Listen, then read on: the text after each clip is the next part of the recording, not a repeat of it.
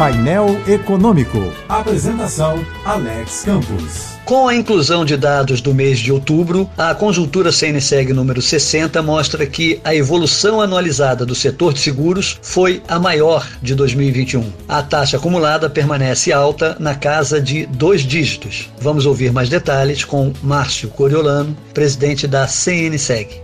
Márcio. Alex, o setor de seguros registrou avanços mais tímidos no segundo trimestre deste ano 2021. Mas, a partir de outubro, voltou a apresentar taxa mensal contra o ano passado na casa de 2 dígitos.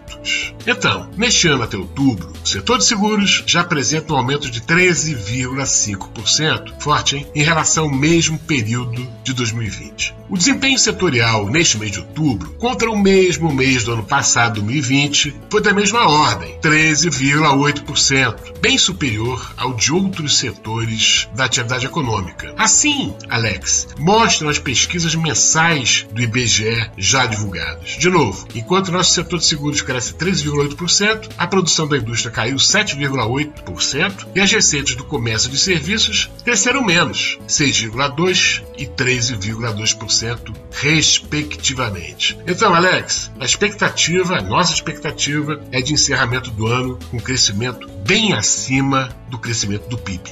Obrigado, Márcio. A íntegra da Conjuntura CNseg 60 está no portal cnseg.org.br.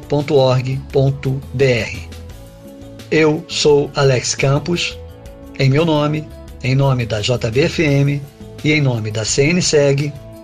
Feliz Natal e boas festas.